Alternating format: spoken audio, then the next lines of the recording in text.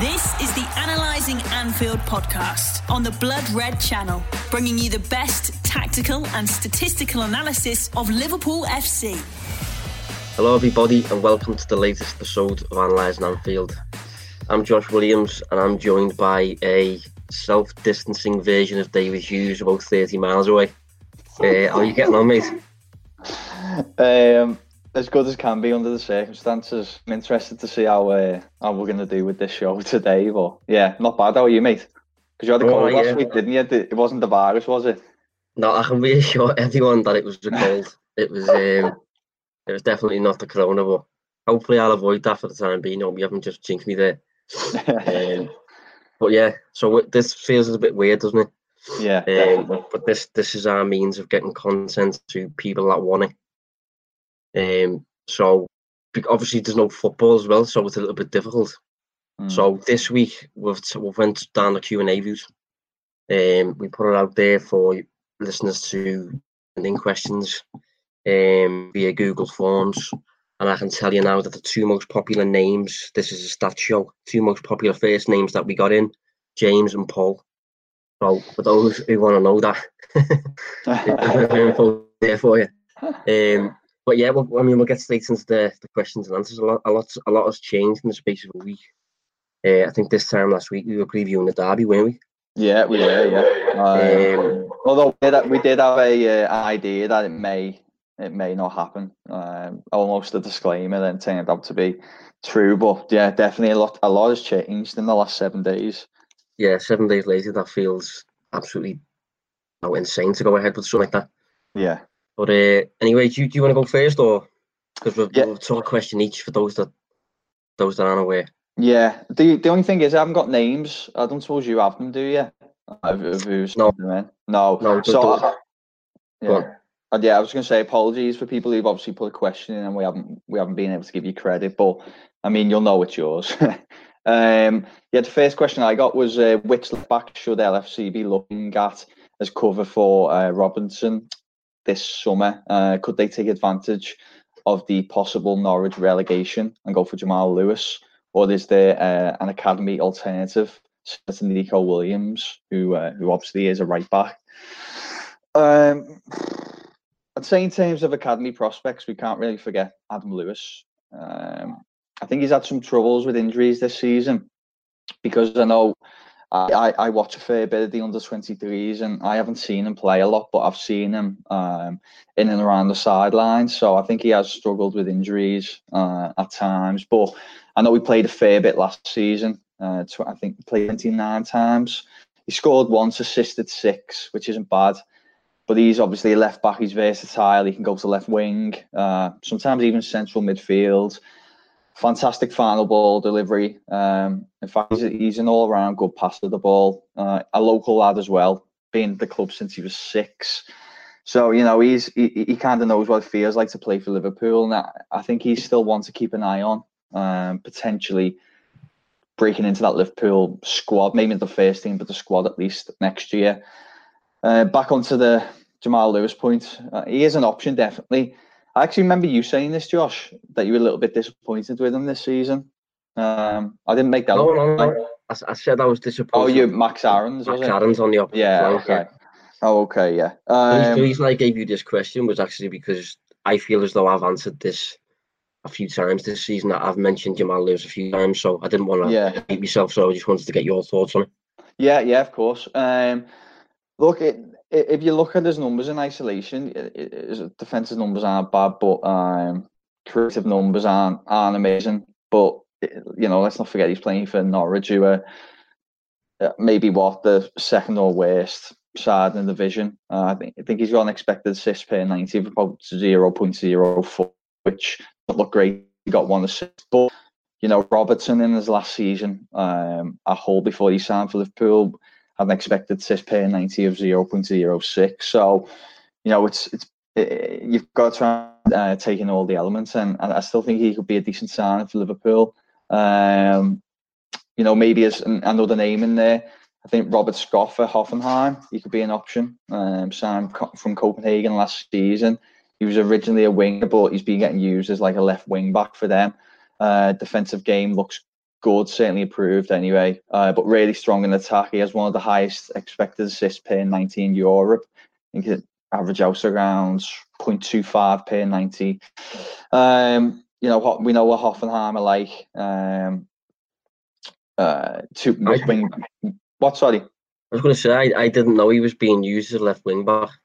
Yeah, he scored a lot last season. Yeah, he's come out and said obviously he kind of misses playing in a more offensive role previously in the season, but he's performing so well there that it could be a position that he kind of makes his own. And we know that wing back positions have become such, an attack focused role over the past few years that there's every chance he could stay there. And if he keeps performing at that level in that position, then he could be option for Liverpool.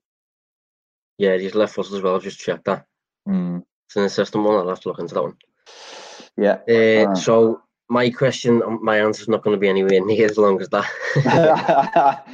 Because my first question's, I think quite a generic one. So do you think Curtis Jones can replace Adam Lallana in the Liverpool squad next season? For me, comfortable yes on that. I think we've got a kid who's got that quality, and a kid who's potentially good enough to step up and save you a couple of million down the line. It's important when you're building a squad to basically keep a space for him, keep a slot open for him. We tried to do that with Brewster, did that specifically with Trent Alexander-Arnold, hence why we haven't signed a right back in. I can't even remember the last right back we actually moved to sign. So this is what you've got to do, and I think considering Lallana's leaving, that's about 100 grand a week off the wage bill. Bring Curtis Jones through, and I don't think he'd be a sensible player by any means. But just a player to get roughly the same amount of minutes that Lallana's got this season. In situations when it's maybe safe for him to perform, and it's not that big of a deal if he has an off day. Newcastle home and things like that, maybe featuring a little bit more in the league next season as opposed to just the League Cup. But I think he's still got quite a bit to learn. But he's got a lot of positives on his side. We've spoken about that on this podcast before. I think he needs to become a little bit, and I think he will become a little bit more disciplined in his decisions. I think he's naturally a little bit more attacking now. I think he's inclined to take risks, and traditionally over the past few years, top centre midfielders have been a little bit more reserved in doing that. And I think Jones will follow the route of a Wijnaldum, Henderson, Milner sort of vibe, where he's kind of a jack of all trades central midfield who largely leaves the attack and stuff to the players who have got world-class quality. So yeah, I wouldn't rule that out at all. I don't think we'll be surprised if he signs central midfielder in the summer. And as you say, that leaves a void for Jones to step up and play Lallana. Yeah, I think Jones is going to be good. I think he's one who in the academy could definitely make the step up, even in this Liverpool side. Someone's asked regarding XG, expected goals, obviously. Let's say Salah and Matip take a shot from the edge of the box. Will XG account for that shot to be any different depending on who takes the shot, or is it the same XG for whoever shoots? Obviously, they then make a point saying Salah will probably score more frequently in that position than Matip. Well, I'd hope so, yeah. But no, in short, no, it doesn't. It doesn't consider the player hitting the shot. I guess if we're trying to really simplify it, just view XG as what the output of an average player. So if a player is performing in line with their XG, then I'd probably see that as them performing at a decent but unremarkable level. And then that goes on to explain why elite players tend to overperform in terms of their XG on a consistent basis. Yeah, it's a very simple one, that one. So this was quite a long-winded question. Well, I've made a long-winded question, sorry, because I think it involves about 3 questions, but they're all along the same lines. So if you sent in, I'm not going to read it out because it's a big long paragraph, because 3 questions are made into one, but if you've sent in any questions to do with Liverpool developing tactically next season, will teams begin to understand what we do, and will Liverpool have to adapt? A change in formation. That sort of stuff that I've moulded that question into one, really.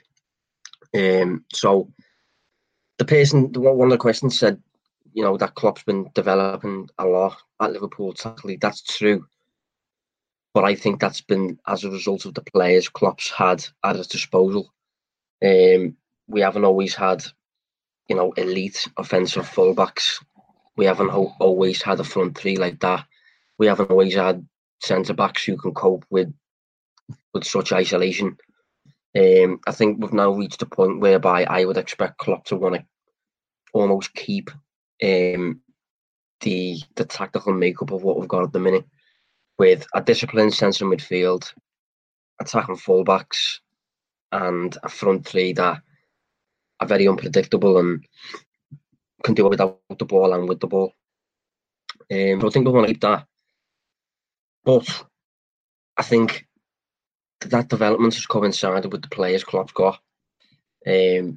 Obviously, Alexander-Arnold's rise, Robertson's rise, the fact that Henderson's a little bit disciplined, Fabinho's quite disciplined, and all that sort of stuff. So ultimately, your tactics are going to suit your players. So possibly there would be a change if Liverpool signed a player who was basically good enough to challenge that.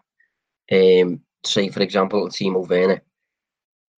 Initially, in the months after signing Werner, if we sign him, I'd expect, not much to change. But if Werner reaches a point whereby he's knocking on the door and he's simply too good enough to leave out, then I'd expect Klopp to almost be forced into a change, and I'd expect maybe, I don't know if this would be a permanent switch or a match-to-match switch, but I'd expect one midfielder to come out at the expense of Timo Werner coming in. So you'd compensate that. So say, for example, if you kept Fabinho and Henderson as a midfield pairing and brought in Werner for Wijnaldum maybe, and that would leave space to maybe go towards a 4-4-2 formation or a 4-2-3-1 formation. But ultimately, I think it's any signature like that and any development moving forward, it's just got to be with the players in mind that you've got, how their qualities and things like that, really. Yeah. I'm just catching up to where I'm up to. Oh yeah, so we had a question on on Ben White, who's obviously been linked with Liverpool recently. He's currently, I mean, unless something's happened, but I don't think it has. He's currently on loan at Leeds. This was a specific request for yourself, this one, wasn't it?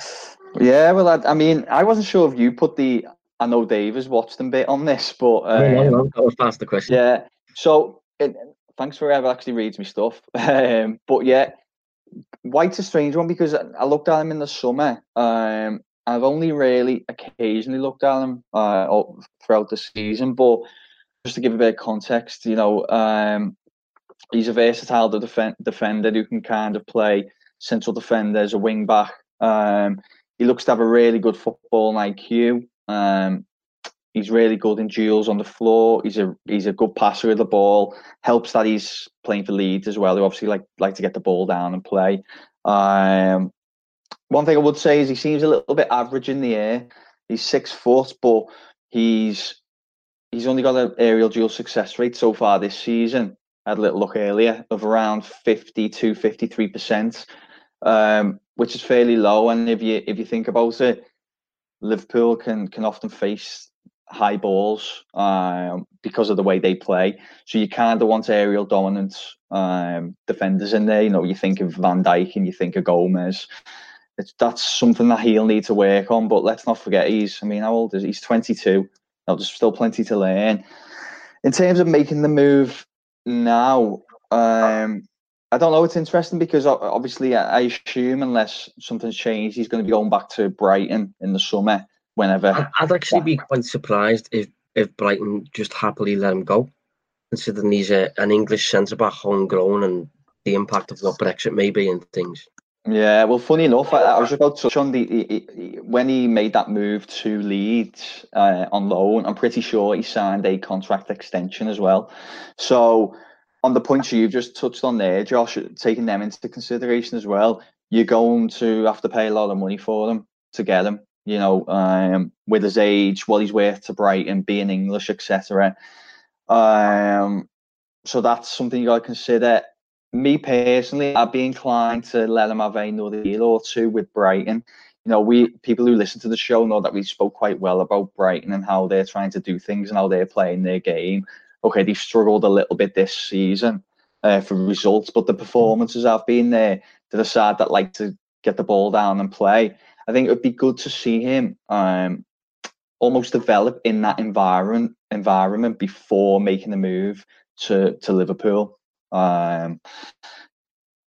Yeah, I think so. If he did come as soon as this year, then it'd probably take a bedding period. If you was to put a valuation on his head that you would maybe put you off, how high would you be willing to go with him? I wouldn't. Right now, as he is, and I understand the potentials there, and this is the sticking point actually, because I don't think Brighton would let him go for this. I wouldn't like to pay over 30 million. Yeah, it's the figure I had in my head actually. Yeah. Anything above that, I think, is just too high, and there's too many variables that could impact it. But and below that, then fair game. It could go on to be a good move. Yeah, I think it'd be interesting if we could maybe somehow generate around 15 million, 10 million for Dejan Lovren, and then put a little bit more towards getting White in as his replacement, because I think Lovren's got 1 year left after the upcoming summer. Yeah. So remains to be seen. Next question. This was a good question. This is my kind of question. So what part of the Liverpool analytics team makes it so ahead of the curve? So I think for me, it's not so much what Liverpool are doing. It's more a case of how widely accepted data is inside Liverpool and how integrated data is into Liverpool's decision making. It seems valued throughout the club, which isn't always the case. John Henry's obviously got a background in baseball. Obviously, they're very analytics focused over in American sports and things like that. I think there's a famous thing where John Henry offered Billy Beane, the man behind Moneyball, I think he offered him something like it was either a £12 million contract or 12 million a year or something like that to make the move to his team, and I think Beane famously turned it down. I'm sure he doesn't regret it, mate. I know. But I think he stayed as an advisor, I think, or something like that. I think he stayed in contact. I'm sure, yeah. He was with Oakland, wasn't he?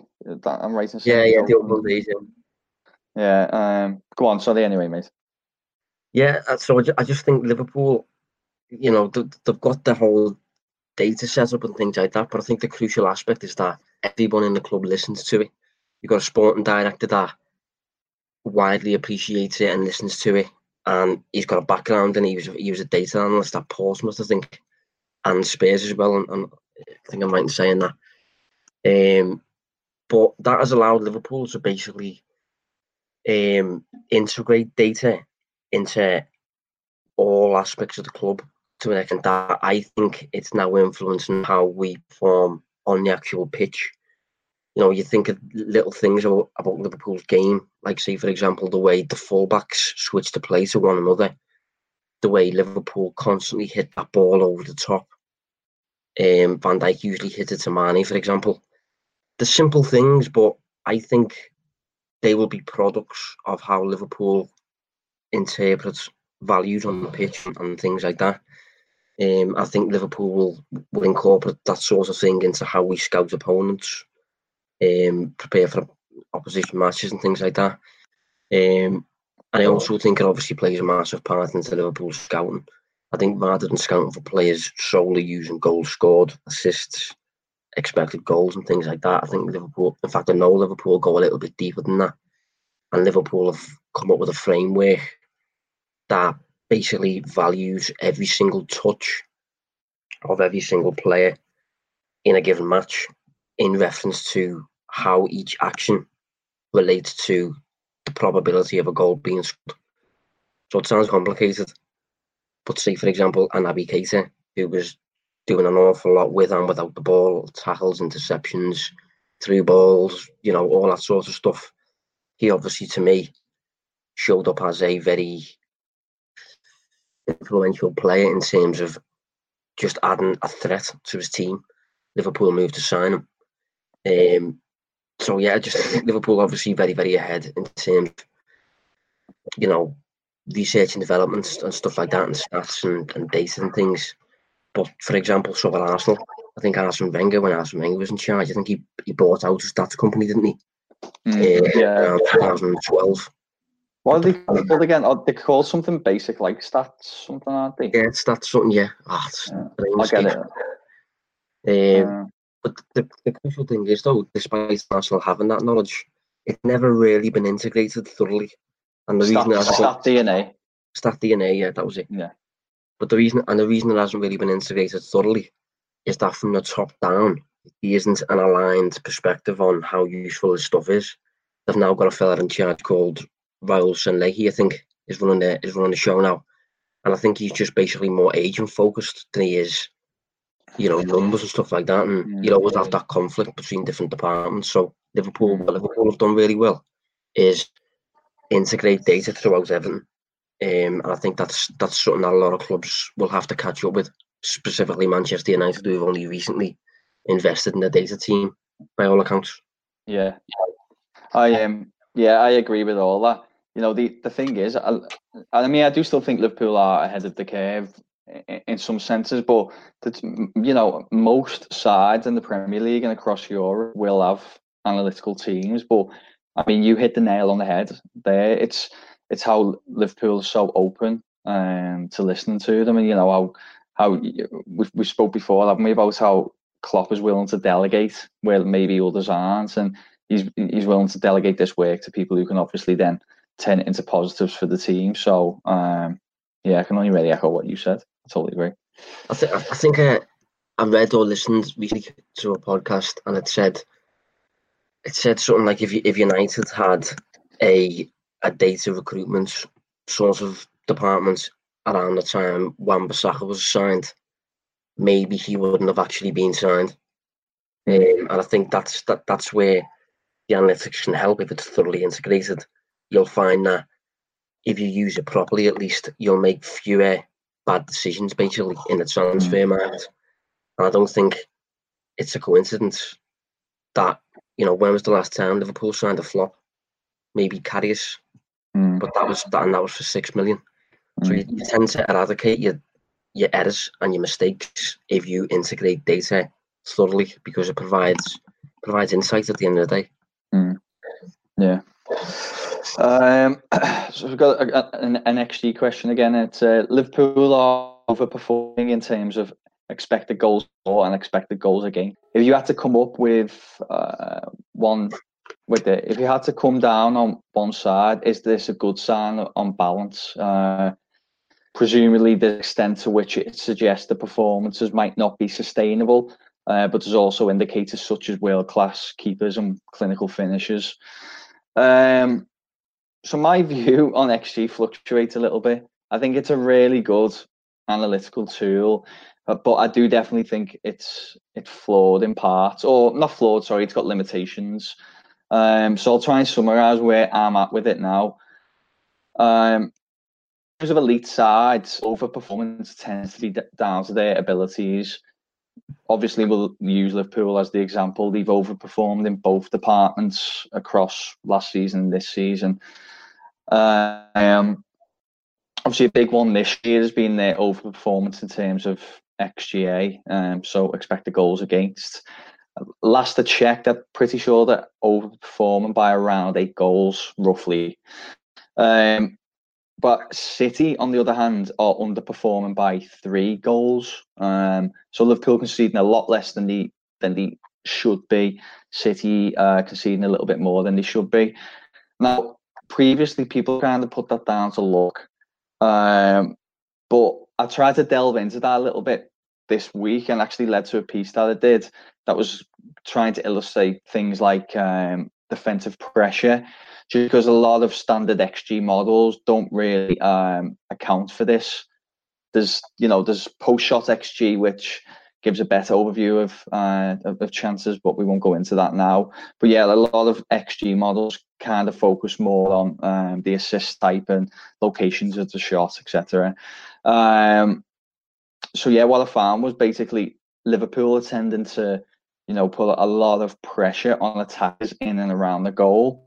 So XG may have these locations as high scoring possibilities, but in reality, Liverpool are putting a lot of pressure on these players, which is forcing them into errors or mistakes.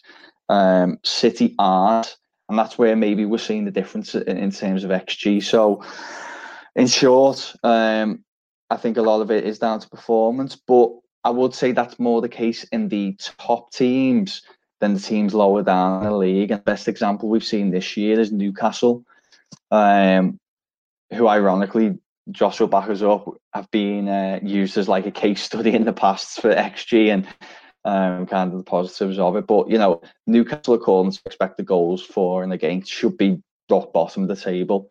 The performances haven't been great this year, but they've just seemed to have a lot of luck. There's no other way to really sell it. They've kind of snuck 1-0s, or they've scored really late on, or they've been dominated and kind of just found a way to grind out results. I expect them to kind of level out more with their XG next season if they can continue to perform at these levels. So, in short, I think in the elite sides, overperformance tends to just be part and parcel, and it's not really anything to worry about. It's normally down to their own abilities, but maybe sides further down the table, if there's a big overperformance there, then I'd expect to see that level out again over a more prolonged period. Yeah, totally agree with all that. Yeah, on Newcastle. yeah, like Newcastle. Newcastle have been bad this year. Honestly, according to the performance numbers, right, they look absolutely shocking. Yeah, he looked terrible. I think they've benefited from scoring a fair few set pieces, which the numbers maybe wouldn't pick up on. Because if you're getting a header from a corner, maybe it's not getting that much of an XG value sort of thing. But yeah, if they're making use of it and they're winning the match 1-0 or something, fair play. But for me, there's only so long you can perform like that before I don't know. I know in mid-February, Newcastle had scored only 12 and play goals all season. I think 50% of their goals had come from what you've just said there, set pieces. So, I said it's great if you can use set pieces to the advantage. We talk about Liverpool doing it all the time, but you've just touched on the sustainability. It's difficult to kind of guarantee that week in, week out. Yeah. So, next question, mine was on Kai Havertz. So, thoughts on Kai Havertz, and do his numbers defy the talks of 100 million? Personally, I don't see it myself. So, on that point, I am inclined to agree, I think, because his numbers don't really justify £100 million player. 100 million players, I mean, it's just ridiculous, isn't it? Like, it's a player with absolute output. It's a player who's going to make a difference. I think Liverpool have used the phrase a transformational player who's going to basically, transform your fortunes completely, single-handedly. So he's not that, but he is quite unique. And I think with a player like this, you have to look a little bit beyond the numbers, because I think if Liverpool are truly interested in this player, I think he would be as a long-term heir to Firmino. Firmino's obviously a very odd type of player in terms of he's a centre forward, but he's a centre midfielder as well. He's got brilliant touch, first touch is superb. Firmino, complete 360 awareness of what's going on around him, and he's very unselfish, and he links to play very, very smoothly and stuff like that. Very aggressive. He's comfortable dropping back into midfield despite being a striker, versatile and stuff like that. And Kai Havertz ticks virtually all of those boxes, really. Kai Havertz's spatial awareness of what's going on around him, the swiveling of his head is very, very good. He's 6'2", currently playing in central midfield, I think, or he's certainly played a lot of minutes in central midfield. I think Leverkusen are currently coached by Peter Bosz, aren't they? Yeah. Very, very tactically fluid side, so he's probably played all over the place. He's 12th in the Bundesliga this season for shots assisted per 90. That's based on those with more than 1,500 minutes. It's not bad. But I think at this point it's worth noting that he's 20 years old. So by the time he's 23, Firmino will be, I think, 30. I think I'm right in saying 30. So I don't think he's the type of player that would absolutely go mad on in terms of spending loads and loads of money on him. But I do think we'd be interested in him as, if we want to keep this tactical dynamic, I suppose, as another Firmino type, because those types of unicorns really aren't they? I mean, you don't see many of those. No, you're right. Analysing Anfield on the Blood Red channel. I've just realised that I'll have to just answer this question quickly because I initially missed it. But somebody's went up the way to say, "Hey fellas, love the podcast at the start," so I'm not gonna then skip this person. So I'll just answer it really quickly. But my question is, could you ever envisage a game in the future where Minamino and Firmino play together on the pitch? If so, who against and why? Completely understand that Klopp probably sees them as a similar type of player, but I personally, the Steve person asking the question, would like to see them causing havoc, but also being included with Mane and Salah. How would that work formation-wise and potential opposition?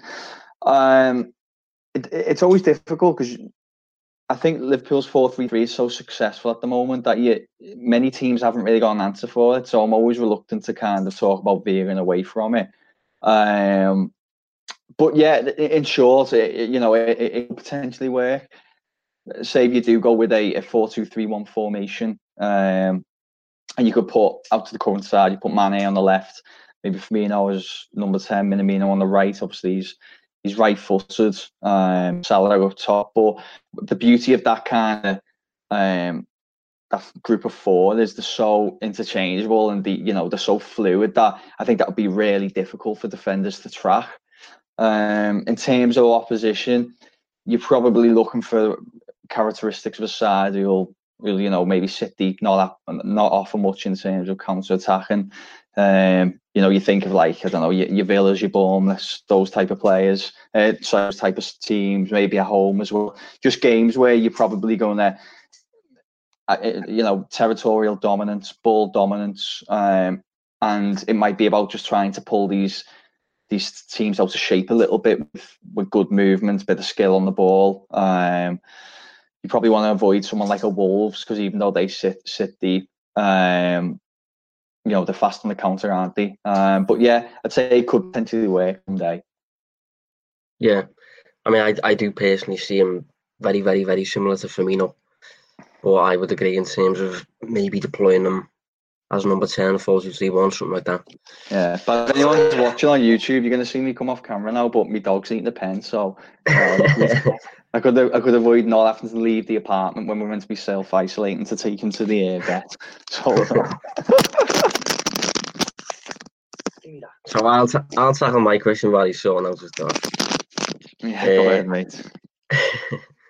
So, what is your opinion on Matt Lowton of Burnley as a low-cost / wage backup to Trent? He's been showing up well on the data charts I've seen for this last season. Keep up the great work. So, thanks for the question, mate, and I would agree. I've produced a few of these data charts, I'm assuming that you're referring to, and Matt Lowton does seem to show up really, really well. Surprisingly, he seems to be Burnley's version of Trent to an extent. But the problem is, in terms of getting him in as a back or as a alternative option to Trent, he's 30 years old. So, although he shows up well, he's simply too old for me to be actually signed and chased in that regard. But just a little bit of an insight into his numbers. So I looked at fullbacks. I think it was minimum of 1,000 minutes played in the Premier League this season. And Trent Alexander-Arnold is top for 3 passes completed per 90.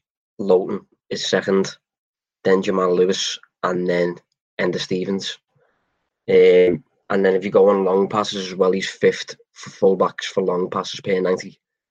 And if you go on shots assisted or expected assists, so he's a little bit further down for that. But I think it's interesting to see how he's using the ball. He's clearly an alternative fullback that maybe you wouldn't have picked up on if you didn't have the use of the numbers there.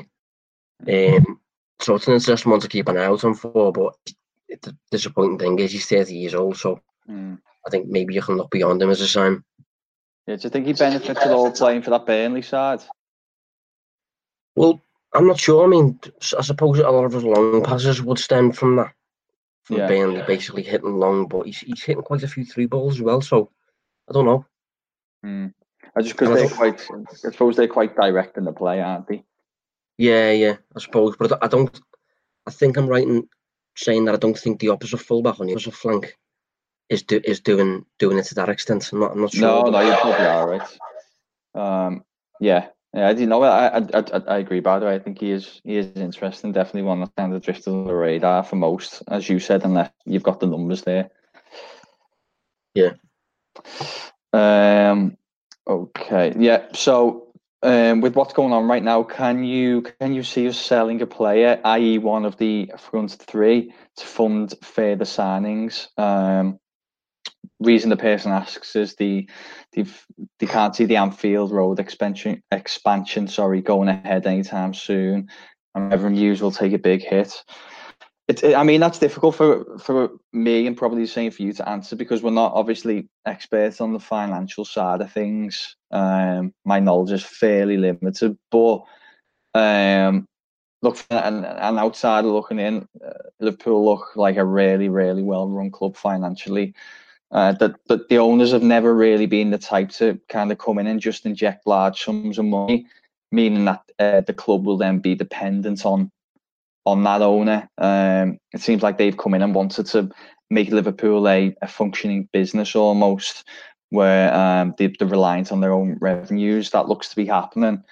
Have you remember there's actually a little bit of unrest starting to show maybe 18 months, 2 years ago with FSG about how they were doing things, because obviously there wasn't much success on the pitch at the time, but it just shows that in terms of a long-term plan, it's worked really well. In terms of potentially selling a player, I think there's a good chance that a player could go. I mean, it's really hard to predict what's going to happen with the summer now because of the coronavirus, but could a Salah or Mane be sold potentially? They're both 28 in their coming months. They haven't got much longevity left in terms of the careers, certainly at an elite level. They'd still attract huge sums now, but you'd imagine 12 months, 18 months down the line, they wouldn't. So, given that the points that we just touched on there about how Liverpool are run, would they potentially look to cash in the same way they cashed in on Coutinho? I think that's a real possibility. Yeah, hopefully not. I think maybe in the summer we've still got a little bit of deadwood that maybe we could cash in on, sort of thing. Like I'm thinking like an Origi and like players like that. An accumulation of maybe squad players that bring in a little bit of a decent sum in itself. Yeah, we've generally been quite good at doing that. I hear what you're saying, but just saying in the summer, as I said, it's really hard to predict what's going to happen now because of the virus, and we don't know when the season will finish. But let's just imagine it's a traditional summer. If Real Madrid come in and offer 125 million for Mane, would you not want to sell? 125 million. It's a lot, that, like, isn't it? Yeah, it is a lot. You could get Sancho for that, and Sancho's 10 years younger. Yeah, this is it. This is what I mean. So would they just consider maybe they are losing the player a year before they would have liked to, but in the grand scheme of things, it's probably smarter business. I don't know. I don't know. I'd be surprised if people actually embraced such a big change in a summer when it's not overly necessary. I think I don't know, maybe one more year of sticking before we maybe go down the twist route. So next question was, what was Alisson's XG against during his run of clean sheets, and what is the XG for a penalty? So Alisson, in 15 matches between Brighton in November and Norwich after the winter break, was expected to concede 9.86 goals, but he actually conceded 2. I'm not sure how many clean sheets he was in there, but he was in fact, obviously there's 13 then. 13 clean sheets out of 15. That would be, wouldn't it? Yeah. Yeah. And the XG for a penalty is, I mean, I'm assuming there'll be some mad models out there that just want to be a little bit alternative. The majority of name and shame, mate. But the majority of models out there would value a penalty as about 0.76 XG, which means that roughly 76% of penalties are scored, basically.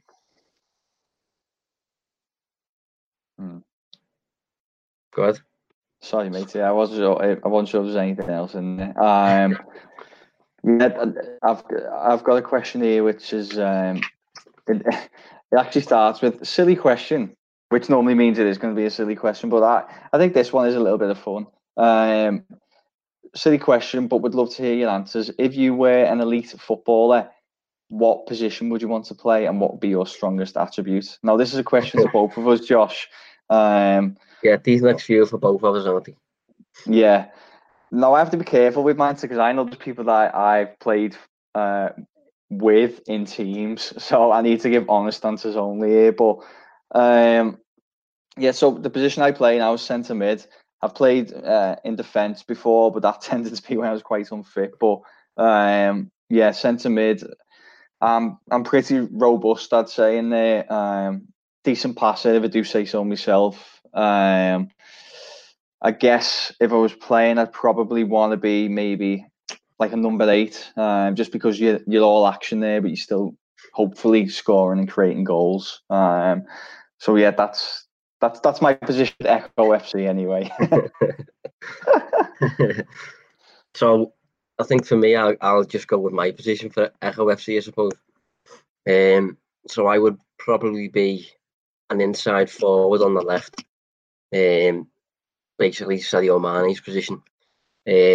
I'm right-footed, so that allows me to cut inside. And strongest attributes I'd probably have to say would be probably me touch and me control, close control. I'm quite good at getting, keeping the ball within my vicinity, and when I watch players that are constantly chasing after the ball because it's never under control, it just does me head in. I think when I was a little kid, obviously constantly out in the street with the ball at my feet. So I'm quite good with the ball at my feet. A little bit tricky, and I'd like to throw in there that the first time I ever faced Dave with my first touch, I actually nutmegged him. So that one had to go in there. Like. I was waiting to see if you dropped that one in there. I didn't sleep for the week, like. And I make a joke because I kind of done one of those. I was not those like kind of passes that goes through someone's legs, and I got one of them later, and I was desperately trying to ram home that it was a meg, but back on you, sorry, yeah. But I was like, I got home and I thought, I haven't fixed it at all. Like I'm still one down here, so we need to rectify that at some point. We haven't played together for a while, though, have we? No. Supposed to be playing on the sun, aren't we? But got cancelled because of this outbreak. Yeah. Well, I assume it's been cancelled at least. Then again, I'm not sure we'd be megging each other on the same team in that scenario, would we? No, hopefully not. No. Yeah, hopefully not. I don't know if you want to know, mate. Yeah, go on. So, yeah. Is it difficult to switch off and just enjoy watching a game of football when so much of your job involves analysis of the statistics and data? Good question. I would say no. it's not difficult to switch off. It's very easy to still enjoy a game and appreciate it for the same entertainment value. But what I will say is that since going down this route, I'd say I perceive the game differently to others, and there's certain things I value on the pitch differently to, say, for example, my dad. If I watch the match with my dad, I'll give you an example. Mo Salah is obviously a player that divides opinion, I'd say, a lot. I went to the match a few weeks ago. Can't remember what the game was. West Ham at home, I think, the 3-2. But it was the first time I actually went out before it for a few drinks, and a few drinks after it as well. And I really couldn't get my head around just how much the typical match-going fan doesn't really appreciate Salah that much. They seem to focus on his negatives rather than his positives. And my dad, for example, has a big focus on how frequently he loses the ball. Now that's obviously very understandable, but from my perspective, analysing the numbers and things like that, I appreciate what he's doing there and what he's bringing to the team, taking risks, because you need players ultimately to do that. And he might give the ball away 5 times, but the one time he doesn't give the ball away, he's managed to get one of his teammates inside the penalty box. Hence why at the end of the season, despite him being a frustrating player to watch, he's registered over 20 goals and probably over 10 assists. Such an output player in that regard. So still fairly easy to enjoy the game. Still very easy to be a fan. But the way I perceive certain actions on the pitch, I think maybe it's safe to say I'm a lot more forgiving in certain moments than the typical fan. Annoyingly, it's a very similar answer for me. But we have spoken about this, haven't we? It's look. The thing is, you still enjoy the game even with this side of it. You just maybe enjoy it a little bit more. There's another layer to your enjoyment in terms of watching out for different things, tactical changes and stuff. But ironically, I was going to say the exact same thing. I actually find conversations about the game in the pub, etc., much harder.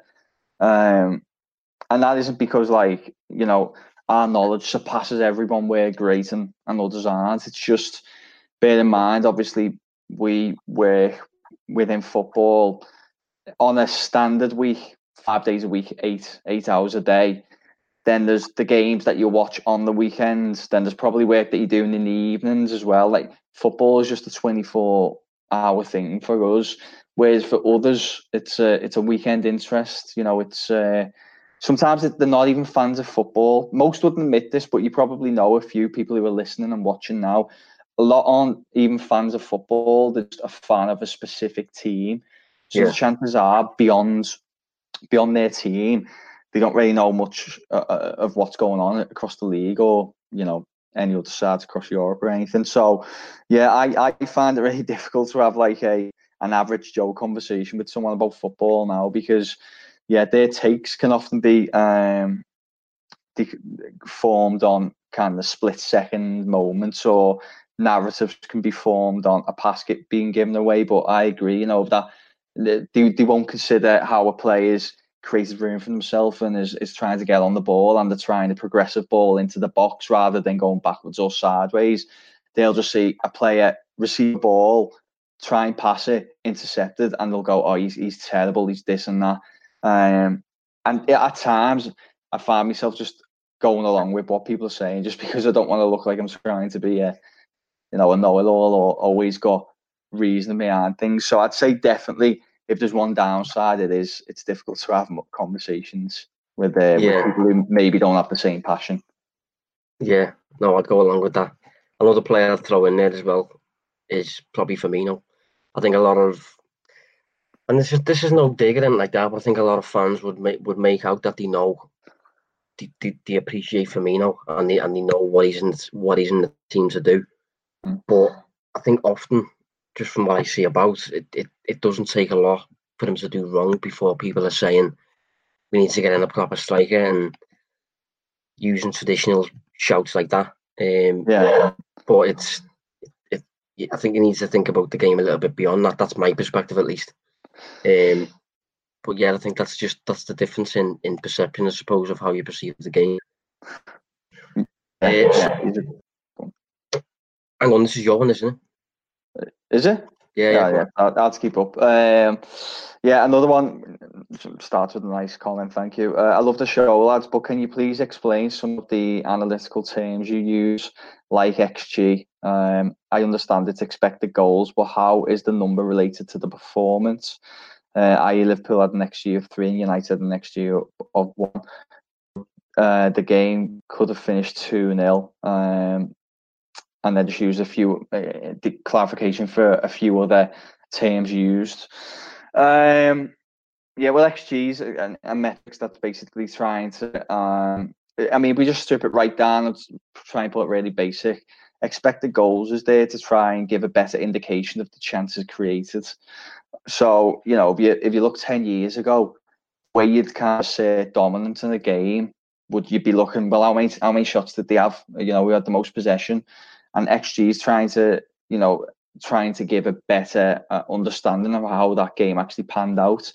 If a team's had 20 shots, but the XG was only 0.5, then the chances are the locations and qualities of those shots weren't very good. Whereas if a side only had 4 shots, but they had an XG of 1.5 or 2, then that tells us that they were really, really big chances, probably from really good locations, and had a good chance of leading to a goal. So it's all just about how we get to, interpret the game and just get a better understanding of how the game actually played out.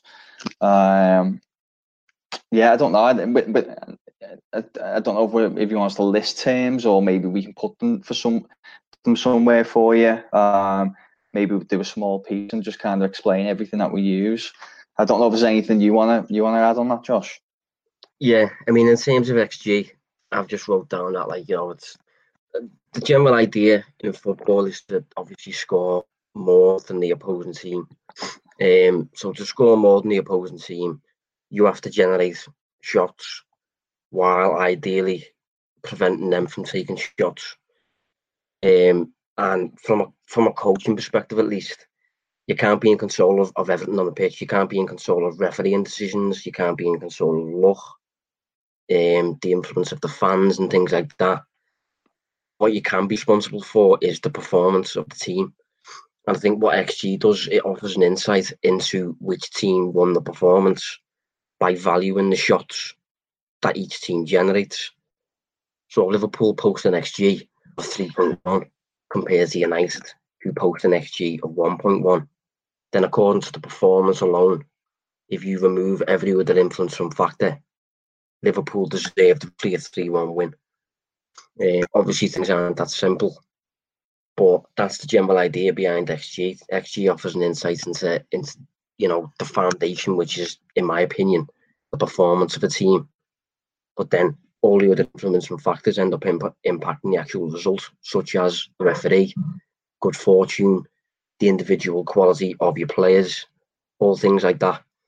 In terms of other phrases that we use, I'd say when we say a team is underperforming, we mean according to their expected numbers, they are below where you'd expect them to be. That may stem from the quality of their players or something like that. Whereas if a team is overperforming, or if a player is overperforming, then they're doing beyond what the numbers expect. I'm not sure if you can think of any other phrases, Dave, or there's things that we talk about PPDA, and that's passes per defensive action. It's a little bit more detailed than this, but as an overview, we're using that.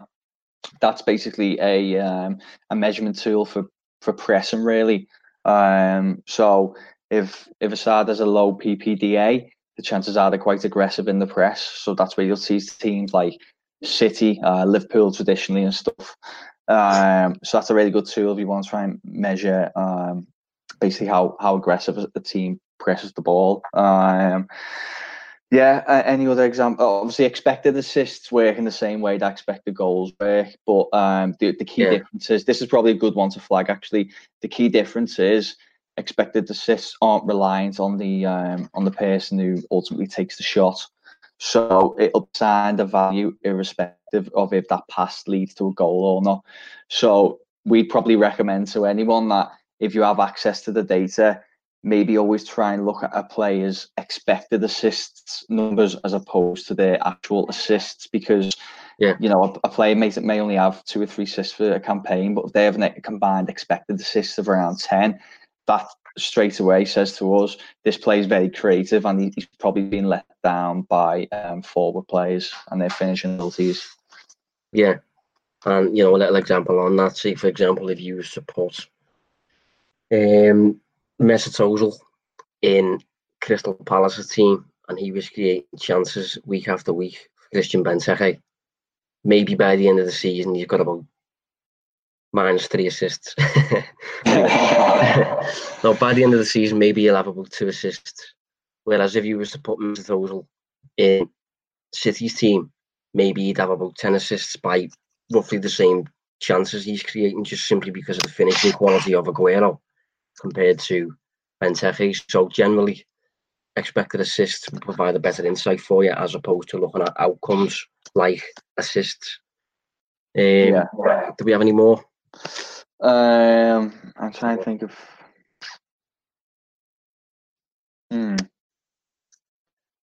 So I've got another question here. I forgot about this one. So, how can I develop my understanding of football analytics and tactics? Love the pod, struggling to find a course to learn more. So my advice on this would just I suppose be the advice that I gave myself a while back, and that's just basically read and listen to as you can, basically. I just try to follow as many people as I possibly can that are already in the field, read all their stuff, and I found that before you know it, you know more than the man on the street, basically, to the extent that you may be able to filter your knowledge down and start educating them. But I think generally, official courses, football analytics still seems a little bit too niche for official courses to be about. I think we did a 10-1, didn't we? But I think that was more to gauge an understanding of where we are currently at with it. I felt personally that I could have taught the course, and that's without me ever taking a course myself. That's just through, I suppose I'm self-taught. I suppose if I'm self-taught, but I wouldn't really say the course. I'd say you can genuinely teach yourself this sort of thing, providing you're interested enough in it. Yeah, I agree.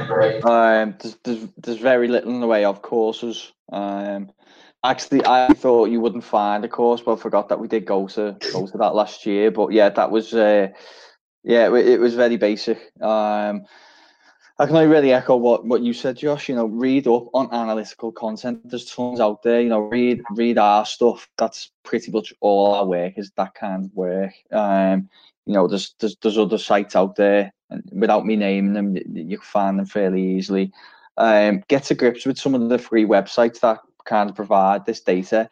So the things like Understat, FBref and stuff. Just all those sites where you can get hold of that data and just start playing with it, start getting accustomed to it. If you read things and you don't understand what something means, you've got the best search engine ever invented in Google. Just put it in there and have a read of what it means. Just develop your understanding. And as Josh said, very, very quickly you start grasping things.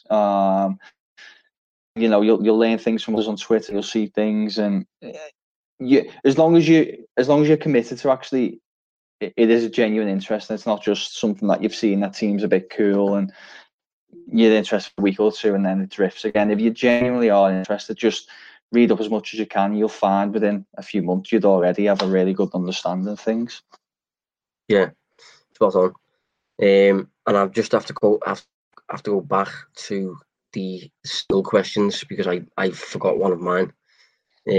So I got asked. My question would be: are we signing new players due to the fact the opposition are now working us out?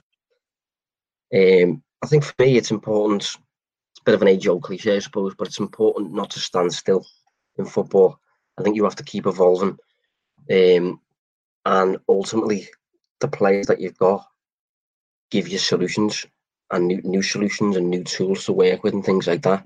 Liverpool play the way they play right now because of the players Klopp has at his disposal.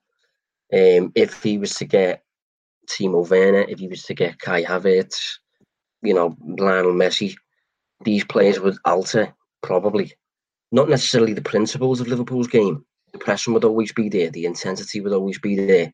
But in terms of the tactic formation, in terms of where Liverpool attack, stuff like that, where Liverpool defend and things, maybe those would adjust based on players. So I don't think we're signing players because we're getting figured out.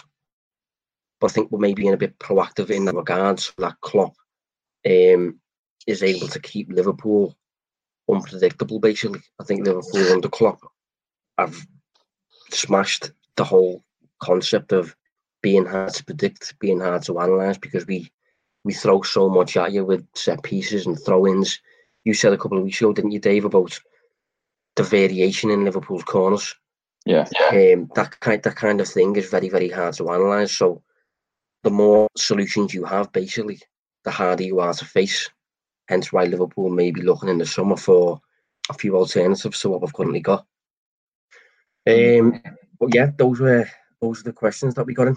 So if we haven't answered yours, then either yours formed part of one of the others, or you maybe have submitted a bit too late. But thanks for sending them in. Some good ones in there, weren't they? Yeah, definitely. Yeah, no, I enjoyed that. They're good to do every so often, the Q&As. Yeah. Questions are getting better with time, I find. Yeah. I'm not sure we'll be able to do 6 weeks of them until the football starts again. So we will be a little bit more inventive in the coming weeks. But no, I enjoyed that. Yeah, we're potentially looking at doing an Analysing Anfield whereby we analyse an older game. Not necessarily the 80s or anything like that, but maybe the 20th century, that sort of thing. So, I don't know, if you've got any requests of certain matches, send them over. We'll see where we go with that, but we should be back next week. So, thanks for joining us, Dave. Cheers, mate. Make sure you stay healthy. Yeah, I will. I was just going to say, have you ever seen Castaway? I expect the pair of us to start each week just growing a really long beard and long beard and, just losing our mind a little bit, but we'll see how we get on. Yeah, well, I went to shop before and it was like a scene out of I Am Legend.